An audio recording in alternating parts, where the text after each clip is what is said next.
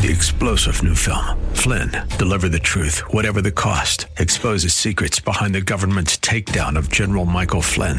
Flynn knew what the intel world had been up to. He ordered the first audit of the use of contractors. This set off alarm bells. He told the truth. He was the most dangerous person for Donald Trump to hire. They had to get rid of Flynn. Flynn, deliver the truth, whatever the cost. Available now. Watch it today. Go to salemnow.com. salemnow.com. Welcome to the Tim DeMoss Show podcast. You can hear the program each weekday afternoon from 4 till 5 on AM 560 WFIL and WFIL.com.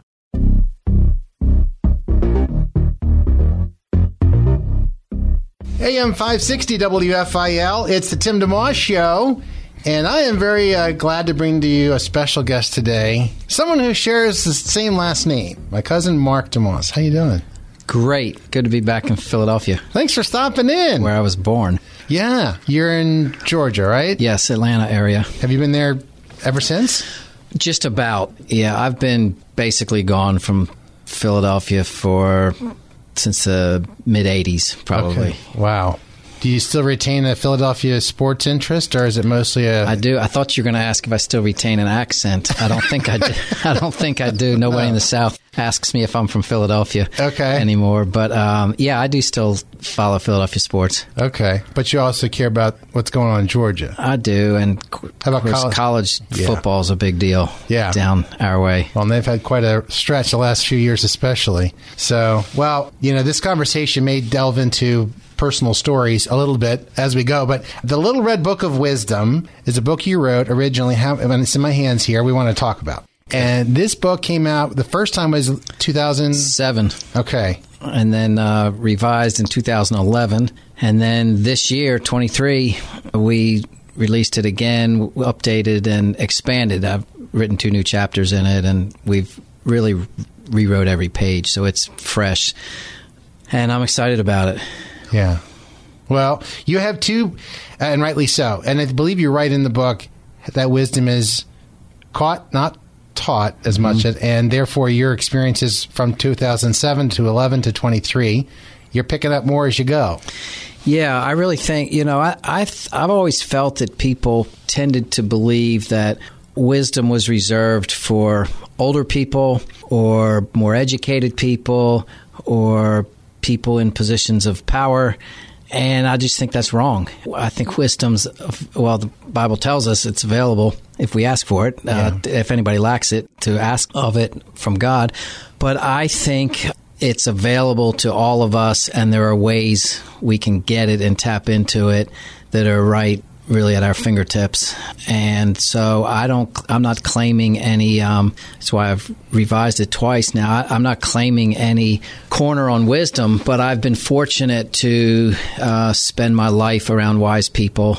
I've spent most of my adult life in what I consider the greatest textbook on wisdom, the book of Proverbs. Yeah. And so my life experiences, my professional work, my daily reading habits have all given me insights on wisdom that I'm renewing really every morning. Just tuning in, we're chatting with my cousin Mark DeMoss. Mark has this book, The Little Red Book of Wisdom, which has been updated and expanded. Mark's dad and my dad were brothers. You talk about your dad, Arthur, who went to be with the Lord 40 plus years ago, and my dad just months ago. I'm glad they're able to reconnect. I'm sure that must be something, but talk about your dad too. Well, my dad was my hero, and I consider also the wisest person I've ever known. He died at 53 when I was just 17, just before the start of my senior year of high school. I was one of 7 children. And it's an interesting thing, too, because when I came back to Philadelphia for your father's funeral not many months ago, and the idea, both very wise men, but the idea that 2 brothers would die at age 53 and 95 is remarkable to me. It's hard to get my head around. Yeah. But it also illustrates a lot. The last chapter in this book is called Finishing Well, and it's written from observations that I've had of people that didn't finish well and those who did. But I make the observation that my definition for finishing well is living well until you're finished living. And none of us knows where our finish line is. So here, my father's finish line was at 53. Your father's was at 95. My younger brother's finish line was at 22. He was killed in a car accident here in Philadelphia. Right. And so people that think about finishing well as something down the road for people in their 70s or 80s is really a wrong thought, because your finish line could be tomorrow. And so I encourage people to think about living well today. And we can manage that, right? We can sort of get our head around what living well today means, and then tomorrow do the same thing again, as opposed to thinking about, gee, I've got another 40 years. I've got to live well and do right and be all that I'm supposed to be. It's a hard thing to get your head around. So. Or I'll get to it later. I'll get to living well in that area later. Yeah. That's good. Well, and the book itself is broken into two sections: wisdom for your professional life and wisdom for your personal life. And obviously your dad affected both of those greatly. I mean, you could talk all day about just your dad. So, but you start the book off talking about your wife, April, and your dad, Arthur. So maybe pick one thing about each that you can think of that even to this day is very much a part of who you are and why you've lived the way you've lived. Well, from my father, I learned, and again, I'm 61 now, and he died when I was 17. So I've lived twice as long without him as I did with him, or 3 times as long. But still impressed in me, in my mind and heart forever, is his understanding of the value of time and being, not wasting time. When he died, he had a heart attack playing tennis. When we got home from the hospital that Saturday, Labor Day weekend, where he was pronounced dead, when we got home, my mother found on his nightstand, he was a prolific note taker. He always had a pad and pen wherever he was to write things down that he was thinking about. She found on his nightstand a piece of paper in his handwriting with Psalm 90:12 written on it. So teach us to number our days that we may present to you a heart of wisdom. None of us knows when he wrote it or how long it had been sitting there. So we don't know if he wrote it that morning or a week before, but that was there. And it was really amazing because that captured him. He was watching the clock and being purposeful, and it wasn't that he didn't have fun and do fun things as a dad with his kids, but we grew up, this is a really foreign thought today, but we grew up without television in our house. Wasn't that we weren't allowed to watch television, we didn't own a television. Yeah. And that wasn't because television was so bad or not appropriate for children. He didn't have television in the house because he thought it was a bad use of time. He wanted us to be readers and do other things besides watch television. So that would be my takeaway from him. For your dad, if you're just tuning in, Mark DeMoss, my cousin's with us today. The book is called The Little Red Book of Wisdom, the most updated version, 2023. And to your point, your dad, you wrote in your book, your dad was not like he was just frenetically running around. Blah, blah, blah, blah, blah. There was a quality to it, but there was an intentionality to not lose time here and there because you're not paying attention. Right. Then my wife, April, we've been married 35 years this year, and I've learned so much from her. We have 3 amazing children, all married, and are soon to have our 6th grandchild. From April, I've really learned that what's really important here on earth, and people are important, and serving people is important, and being unselfish. She's a giver and a server and hospitable. And anytime our kids call and say, are you doing anything tomorrow? She'll say, no, nothing. What do you want? And she might have had a full schedule tomorrow, but as far as they're concerned, she's just sitting around waiting for them to say they need her help. Or you have a chapter where, or was it, I just remember People Matter compared to something else. There was schedules or something else. Oh, yeah. What was the comparison?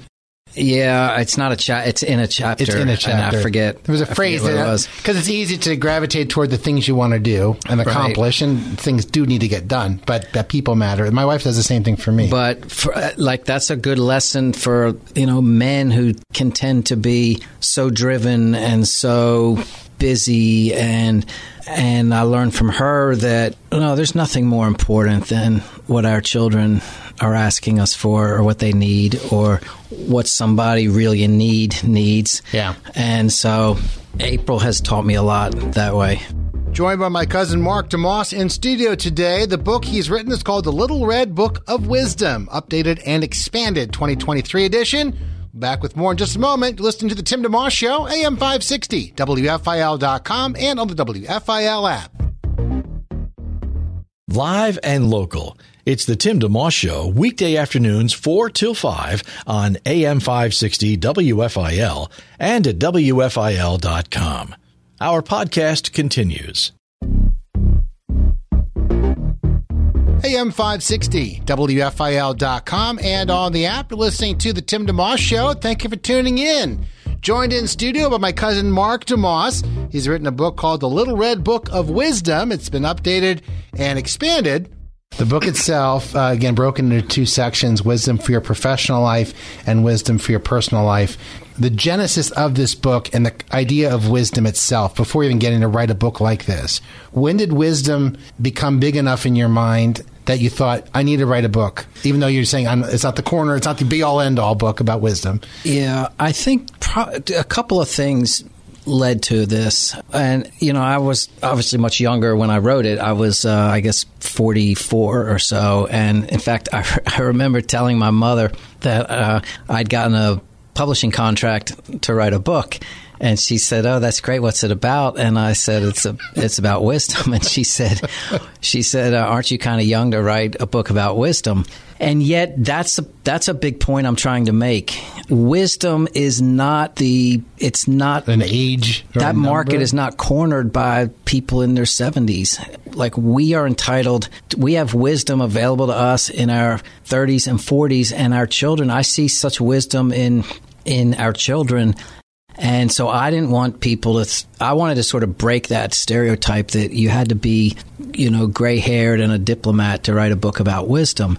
But the thing that really, I think the three things probably that led to this book. One was professionally, I was running a public relations firm. And so a big part of the public relations business is dispensing advice. It's wisdom. People say, can I get your wisdom on this? Whatever, fill in the blank. So professionally, that's the world. That's what I was living. Secondly, I had this habit that I got from my father of reading a chapter of Proverbs every day. Right. So there are 31 chapters in Proverbs. So every month, you'll read the book of Proverbs all the way through. You'll read it 12 times through a year. So I've read what I would consider the greatest wisdom textbook. I've read it 350 times or something in my life. So that's part of me. And then the thing that actually led me to say, I think I'm going to write a book, is I was reading a business magazine on an airplane one day, and I read a prominent business CEO had written a book called So-and-so's Laws of Business. And it had these business principles and life principles that this person used in his life. And the book had sort of a cult following where big companies would buy like 4,000 copies and give it to their employees. And I was reading these excerpts in this business magazine, and I kept saying to myself, gee, I've got some principles that I live by that I think are more on point. Well, more like more substantial or more meaningful for life and eternity, and so that led me to start just jotting these things down, and that became this simple little book. Interesting, very interesting. If you're tuning in now, or chat with my cousin Mark DeMoss, he's in studio. He has a book called The Little Red Book of Wisdom. You gave me a copy back in 2007 when it first was written. You mentioned you updated it in 2011, and again this year, updated, expanded. For the professional half of the book you talk about, I took a lot of notes, but just give a quick overview. You mentioned PR work, why you got into PR work, and then I can pick two of the chapters just to shine a light on in particular. But the PR work you were doing, share about how you got into it and what kind of work you were doing. So our PR firm was a pretty specialized niche. We worked exclusively with Christian organizations or Christian-owned companies. When I started this firm in 91, I believe, 1991, there was not a PR firm in the country working just with ministry organizations. It didn't exist. So I didn't know if that was good or bad, that there wasn't one. Maybe it wouldn't work, and a lot of people told me it wouldn't work. But that's what I wanted to do. I was passionate about helping ministries. I loved PR and trying to, shape opinion and help manage, communications and messaging and navigating crises. I loved all that stuff. So I wanted to do it for things I cared about with Christian organizations. So we were really fortunate being first in that space, and then it just grew over time. And we had the privilege of, I closed it, as you mentioned, in 2019, but we had the privilege of working with so many great movements and events and world leaders. Such as? We worked with the Billy Graham and Franklin Graham and Chuck Colson and Bill Bright, Campus Crusade, and Promise Keepers in its heyday. And Bill McCartney, right? He was the coach of Colorado. Yes.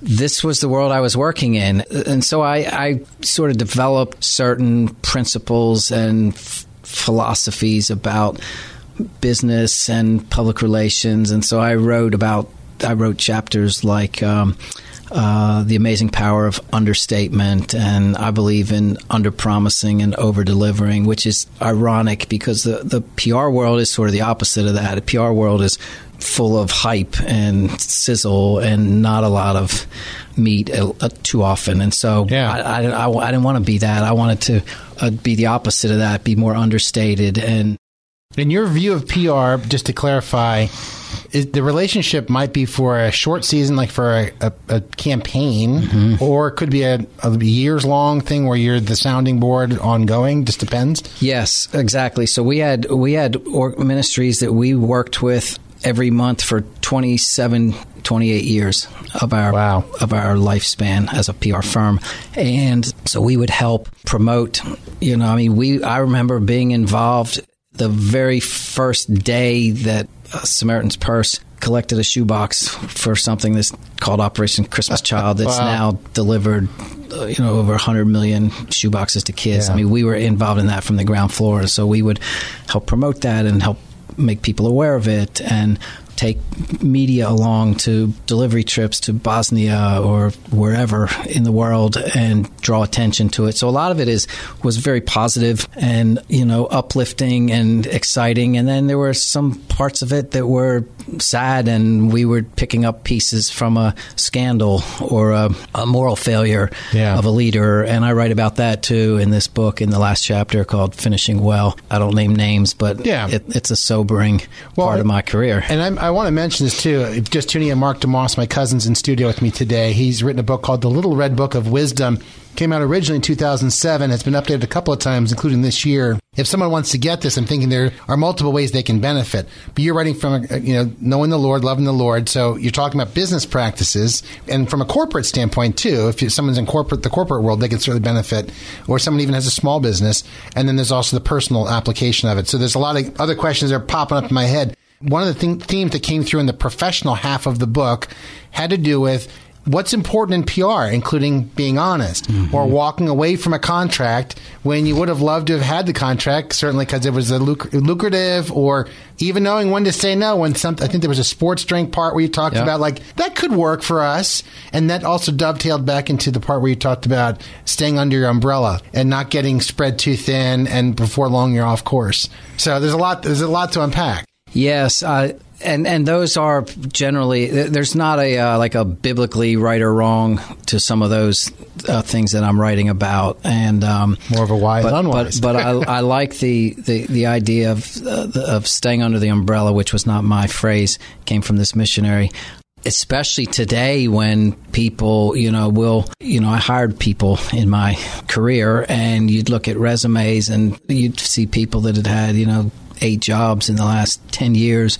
And sometimes there's good reason for that, but sometimes it's just a lack of focus or commitment to a cause or an organization or a company. And so I wrote about that. There's a chapter called Shut Up and Listen about, listening more than we talk. And the art of listening is kind of lost today, I think, especially if you watch a congressional hearing or, a situation where senators are supposed to be interviewing, let's say, a Supreme Court nominee, and the senators are doing all the talking and the nominee is, sitting there. And so I speak to that a little bit. A lot of it, I think, is counterintuitive. The one part about the chapter about thinking, that guy gets paid lots of money to think. Yes. So I write, that chapter is called Work Less, Think More. And that so much of our world is based on doing and going and producing and printing and publishing and meeting schedules and meeting deadlines and doing. And oftentimes the doing is being done without thinking. That would stop and say, now, why are we doing this? And, because we've been mailing that newsletter for 40 years. Well, do you ever think about this? And so, I'm kind of wired, I think, a little counterintuitively, and I'm just trying to provoke a little bit of thinking and rethinking about, why we do what we do. And so I've been encouraged by, I'm amazed that a book, honestly, is still getting circulated and being used by the Lord and getting into new hands and being republished is still kind of sobering to me. My older and wiser cousin, Mark DeMoss, joining me in studio today, talking about his book, The Little Red Book of Wisdom.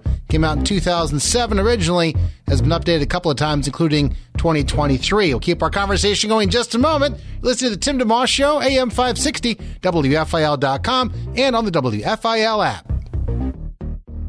Have a guest you'd like to hear on The Tim DeMoss Show on AM 560 WFIL? Email Timmy D at WFIL.com. AM 560, WFIL.com, and on the app. You're listening to The Tim DeMoss Show. Thank you for tuning in. My cousin Mark DeMoss in studio with me today. We're chatting about a lot of things, including a book he wrote in 2007 and has updated a couple of times, including in 2023, called The Little Red Book of Wisdom. One of the things, too, that you have in the Little Red Book of Wisdom is a chapter about letter writing. When I applied for... Might be my favorite. Yeah? Well, you talk about that, and I'm going to tell you a quick little thing on the back end. But, yeah. I think letter writing is a lost art and a lost practice, and it's pretty hopeless, honestly, in light of technology and communication avenues that are available now, of texting and emailing and so on. I still write old-fashioned letters on real paper with a real envelope that you have to lick and put a stamp on it and put it in a mailbox.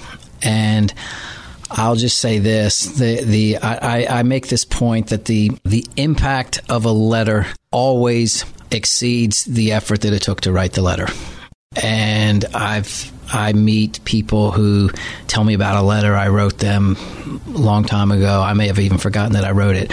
Or in one case, a story of a guy that has a letter that I wrote him framed in his office. It's a very successful lawyer in D.C. We'd call him a power broker. Has a letter framed in his office that I sent him. You won't find anybody that has your email framed on their wall or your text message framed, right? They're so fleeting. Yeah. So I really, I'm a big believer in still writing letters to people. And I have no idea how many, but every day I would write probably a couple for 100 different reasons. So maybe you can tell me one or two of those. And I'll just quickly tell you, when I applied for the job here in 2018, my brother Bob, after I interviewed with our general manager, Lorenzo Caldara, who's still here, my brother Bob said, Tim, write him a thank you note, mail it to him. Just for interviewing you, right? Thank you for the opportunity. Yeah. I hadn't been hired or anything. Yeah. And I said, oh, really? He said, yeah. He says, if you email him, that's fine. He can delete that. He can file it. It's gone. If you give him something, he physically has to touch it. He has to open it. He has to Then he'll take it out of the envelope, read it, and then he has to do something with it. He may toss it, but he may put it on his desk, and it's a physical reminder that far outshines the electronic version. And it actually also shows you that you took time to write it yourself. Everybody knows if you wrote a letter, it's like, wow, the person took time for me. So I never asked Lorenzo actually about that, but I remember the advice my brother Bob gave me, and it sounds like something similar to one of the reasons maybe you know, as someone in PR for all these years, you put it in writing, you put it in a thing, it shows effort and care. I think it's one of the most powerful things, honestly, in the world today, no kidding. And especially when you write letters, it's easy to write a letter if you have an angle, if you're trying to impress, somebody, or you want something from somebody, but if you write a letter with no motive other than to encourage somebody or bless somebody, it's so powerful. One day, I told this story in that chapter when my oldest daughter, who now has 3 boys of her own, was in high school, her junior, senior year. I went in her room to tell her goodnight, and she'd had a tough day. I knew she'd had a tough day. And she was sitting on her bed flipping through this box. I said, "What's that?" She said, "It's my letter box." I didn't know she had a letter box. She's kept every letter people have sent her, and she was going through it for encouragement that night. How powerful is that? You can write a letter in 3 or 4 minutes and really impact somebody's day or their week or their life. Wow. That's something. That's great. Mark DeMoss, my guest today on the Tim DeMoss Show on WFIL in Philadelphia. Yes, we have the same last name. Mark's dad and my dad, brothers, both with the Lord now, celebrating and waiting for us to get there eventually. And maybe, you never know, sooner rather than later. The Little Red Book of Wisdom is a book Mark wrote some years ago and has newly updated it. You mentioned one thing, and maybe we can shift it a little bit into the personal side of things, too. The personal half of the book. You mentioned reading Proverbs every day. I remember my dad telling me if I read 5 Psalms and 1 Proverb each day, I could read all of Psalms and all of Proverbs in a month. And I did that sometimes. Sometimes there's a lot of reading, and especially if you hit the certain Psalms are really long. I'd peek ahead and say, oh, good, this Psalm only has 4 verses. I can get through that. It'll help me average down. But the Proverbs part for me, and I've done that, 3 or 4 dozen months time over my lifetime. Sometimes I feel like I need to stop after 3 verses or 4 verses. There's so much in one verse in Proverbs. You ever feel that way when you're reading through Proverbs? Like, I can't keep all this wisdom in my head in one sitting. Yeah, I do. But I'll tell you why I like to read a chapter every day for the rest of my life. A chapter of Proverbs. Yeah. One, I'm convinced if somebody was not even a Christian and never looked at anything in the Bible except the book of Proverbs, I think if you read Proverbs every day, even as a heathen, you would become a better man or woman, a better husband or wife, a better father or mother, a better employee, a better employer, a better negotiator, a better conflict resolution manager, better at managing anger, controlling your tongue. So it's so full of very simple but profound insights. And the reason I like to read it this way, which I got from my father, sounds like you got it from your father. Yeah. As a daily discipline, is I know that every admonition or caution or insight that I read, and sometimes it's like a flashing warning light, I'm going to read it again next month. And I'm going to read it again the next month. It's a constant reminder. There's I love to tell this story. This happened exactly the way I'm going to tell it. One morning I was reading my Bible, and April was getting ready, and she was a little running behind to get out the door that day. And she saw I sat down to read my Bible. She said, "Read me whatever you're reading. Just read it out loud." And I turned to that day's proverb, and I read the subheading, the chapter heading on that chapter, and I said to her, "It's about the crafty harlot. Do you want to hear it?" And she said, she didn't miss a beat. She said, "No, but I want you to hear it. Go ahead and read it out loud." And this is good stuff. This is a constant reminder that, hey, if I don't pay attention, I could get off track here. But yes. I'm going to get this reminder today, and I'm going to get it 30 days from now. 30 days from now, I'm going to get it again, and 30 days, I'm going to get it again, and I'm going to get it 12 times this year. Yes. And I just think it's so powerful. When our son, who's now 32, was graduating from high school, the night before his graduation, I wrote him a letter and put it on his bed, and just commending him for being a fine kid. And the next morning of the day of his graduation, he put a letter on my desk at home.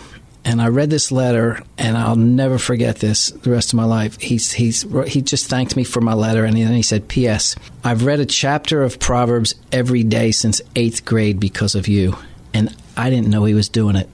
So my 32-year-old son's now read this textbook like 200 times. He's ahead of me on that. I didn't start that young. I didn't start in 8th grade reading Proverbs every day. Wow. And I thought, man, we're all fallible, but I like his chances of finishing well.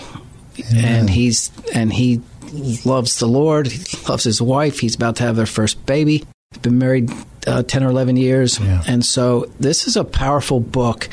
And maybe the most encouraging thing I hear, you get all kinds of responses from a book. People drop you a note and say, your chapter on letter writing really inspired me, so I'm writing you, and I'm going to write a letter a day.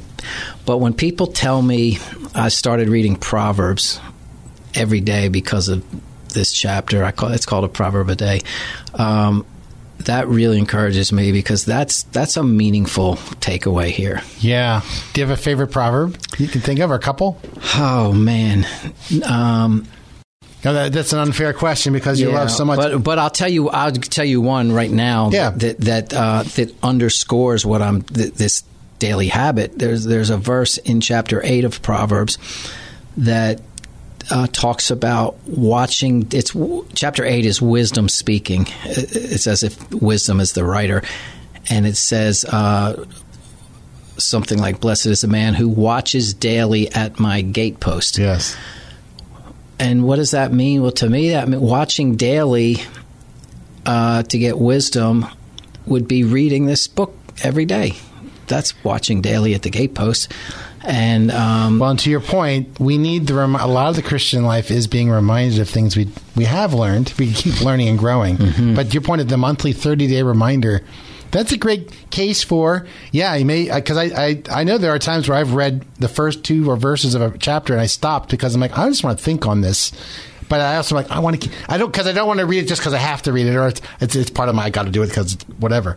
But that's a great reminder, because it gets stronger over time when you hear it for the 9th time, the 10th time, the 50th time. It gets burned in your brain. I'm thinking of Proverbs 25:15. To your point, counterintuitive you used earlier.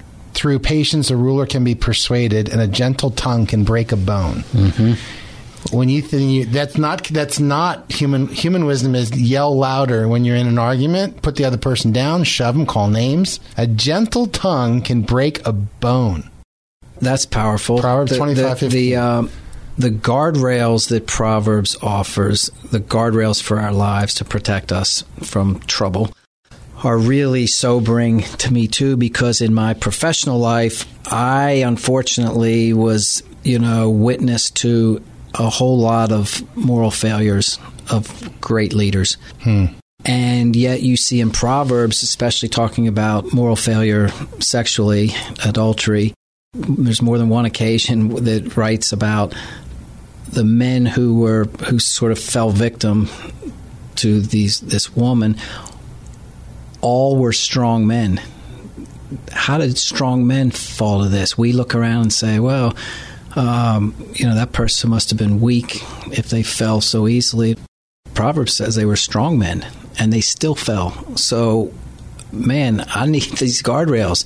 That's what April was talking about. That's why April wanted me to hear that passage again as another flashing warning light. Yeah. So I can't think of anything more practical than doing this, reading Proverbs every day. My cousin Mark DeMoss joining us today on our program. Little Red Book of Wisdom is something he put together in 2007, updated it in 2011, and again in 2023. We'll keep our conversation going in just a moment. You're listening to The Tim DeMoss Show, AM 560, WFIL, and on the WFIL app.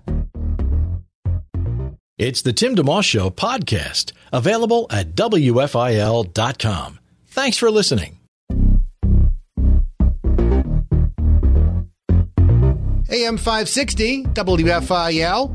My cousin Mark DeMoss been kind enough to hang out today with me on the Tim DeMoss Show on WFIL in Philadelphia. Mark's dad and my dad, brothers, and the book we've been chatting about, The Little Red Book of Wisdom, came out in 2007, updated in 2011, and now updated another time in 2023, updated and expanded. And on the personal side of things, throw it wide open, and or overall, your hopes for people who pick this book up. My biggest hope would be that people stop thinking about wisdom as the personal property of somebody else, somebody further down the road in life than them, somebody older, and start to think about wisdom as for me. It's for my children. It's for my grandchildren. It's not just for, my parents and grandparents. I want to sort of shatter that idea that you've got to be, 80 years old and have been a wise old sage before you can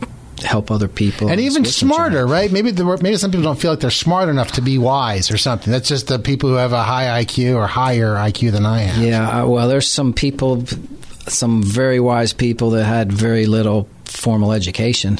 I know that. Yeah. And so, that correlation, I would like to break some sort of stereotypical correlations. That's good. That people make with wisdom. And if people don't realize that, the fear of the Lord is the beginning of wisdom.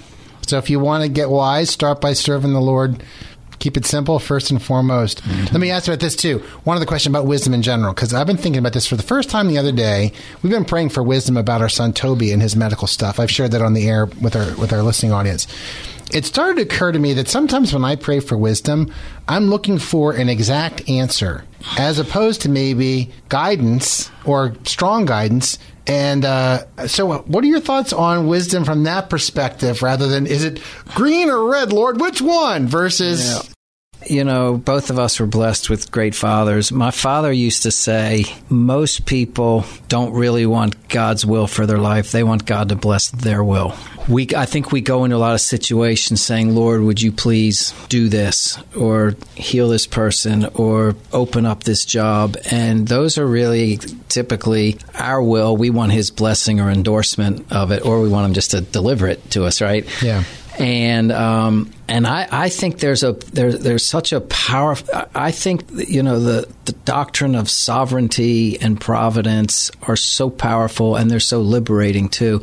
One of my favorite lines in this book, it's in one of the two new chapters, the chapter on gratitude. My pastor friend in Montana, Levi Lusko, says, "In his providence, God can redeem what in his sovereignty he didn't prevent."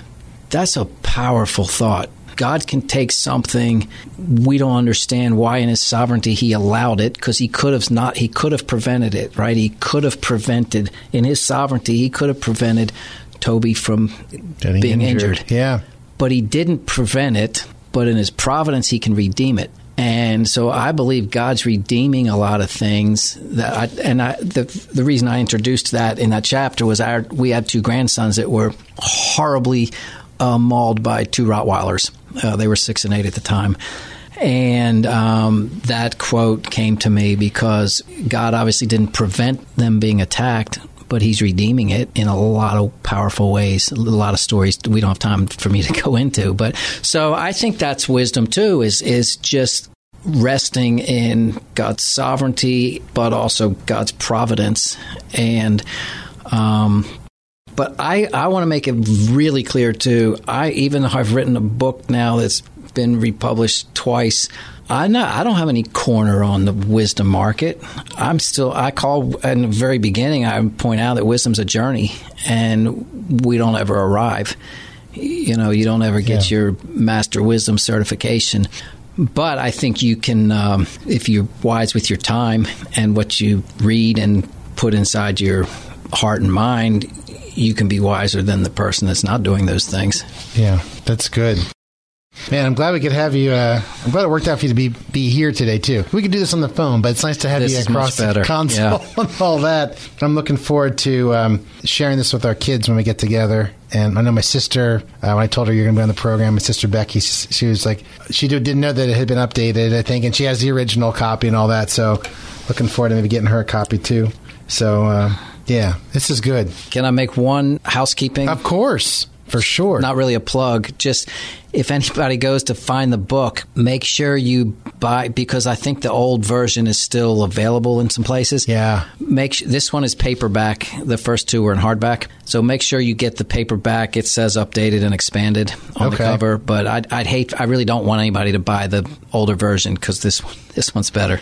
All the chapters from the first two versions are still in this book. Yeah. They've just been updated. New illustrations, new statistics, and then there are two brand new chapters, one on practicing gratitude and the other on finishing well. Yeah. So I just would hate for somebody to spend the money and get the older edition when this is much more current and has these two chapters that the other doesn't have. Is there a best way, would you say, to look for the one Amazon and stuff like that? Yeah, anywhere you would buy books. But I noticed actually by accident that sometimes if you go pull it up or Google it, the older edition will because it's already sold books. So that'll come up. It'll still show up, and it'll be easy for someone to buy it and say, well, I didn't see that thing about gratitude. What's he talking about? So, but I'm honored to be on with you back in my stomping grounds and keep up doing what you're doing. You too, and maybe just to wrap up, a PS to this. You mentioned the two new chapters, gratitude and finishing well. Give just a quick summary of why those two chapters were so important for you to put in here.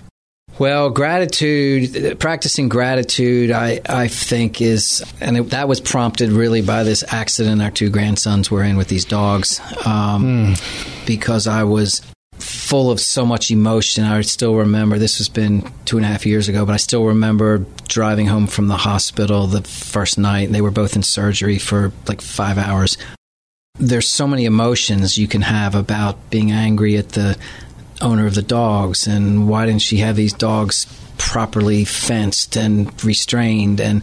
But as I laid my head to go to sleep, the emotion that overtook all the others was gratitude, because these two boys were alive and they were going to heal, and there were miracles even about how they made it to get to the hospital.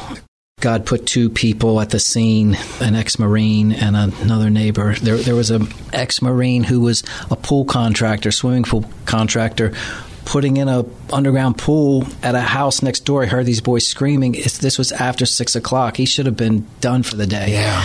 And so you see little things like that, and I say, how can I have any emotion other than gratitude? So that's what that chapter is really about. And then the finishing well has really been a burden of mine, because in my PR career, I saw way too many people not finish well, blow up in smoke of scandal or immorality or impropriety, and I wanted to take some lessons from that and write about, what I've observed. This is not a chapter of judgment. It's a chapter of really sobering observation from 40 years of watching a lot of people not finish well. And I wanted to see if I could put my arms around some common denominators in people that didn't finish well, and conversely, common denominators of people who did finish well, like your father and my father. Yeah. And also, just as wisdom isn't for older people alone, the idea of finishing well shouldn't be a subject just for older people. I gave a talk about this today at a college. And why would I talk to college kids about finishing well? They're not thinking about finishing well. Well, if you realize that you don't know where your finish line is, you might think about finishing well, because the only guaranteed way to finish well is to live well today, because you might be finished tonight. Yeah. So that's the only guarantee. Nobody can tell you, I can't guarantee you that I'd be faithful to my wife until I die. But I can guarantee I'll be faithful to her today. Yeah. And then tomorrow I'll have to be faithful to her tomorrow. I can't, I not there yet. predict that I would read my Bible every day until I die. But I read it this morning.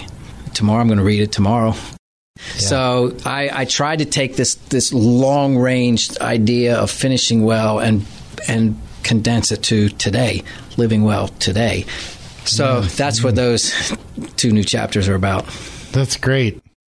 Thank you for coming in. Thanks for letting me. For making time, for taking time. One of our local pastors says you can't make time or find time, but you can take time. I've never forgotten that. Another piece of wisdom. The Little Red Book of Wisdom. My cousin Mark DeMoss has written this, updated and expanded. If you're interested in getting a copy, make sure you look for the updated and expanded 2023 version.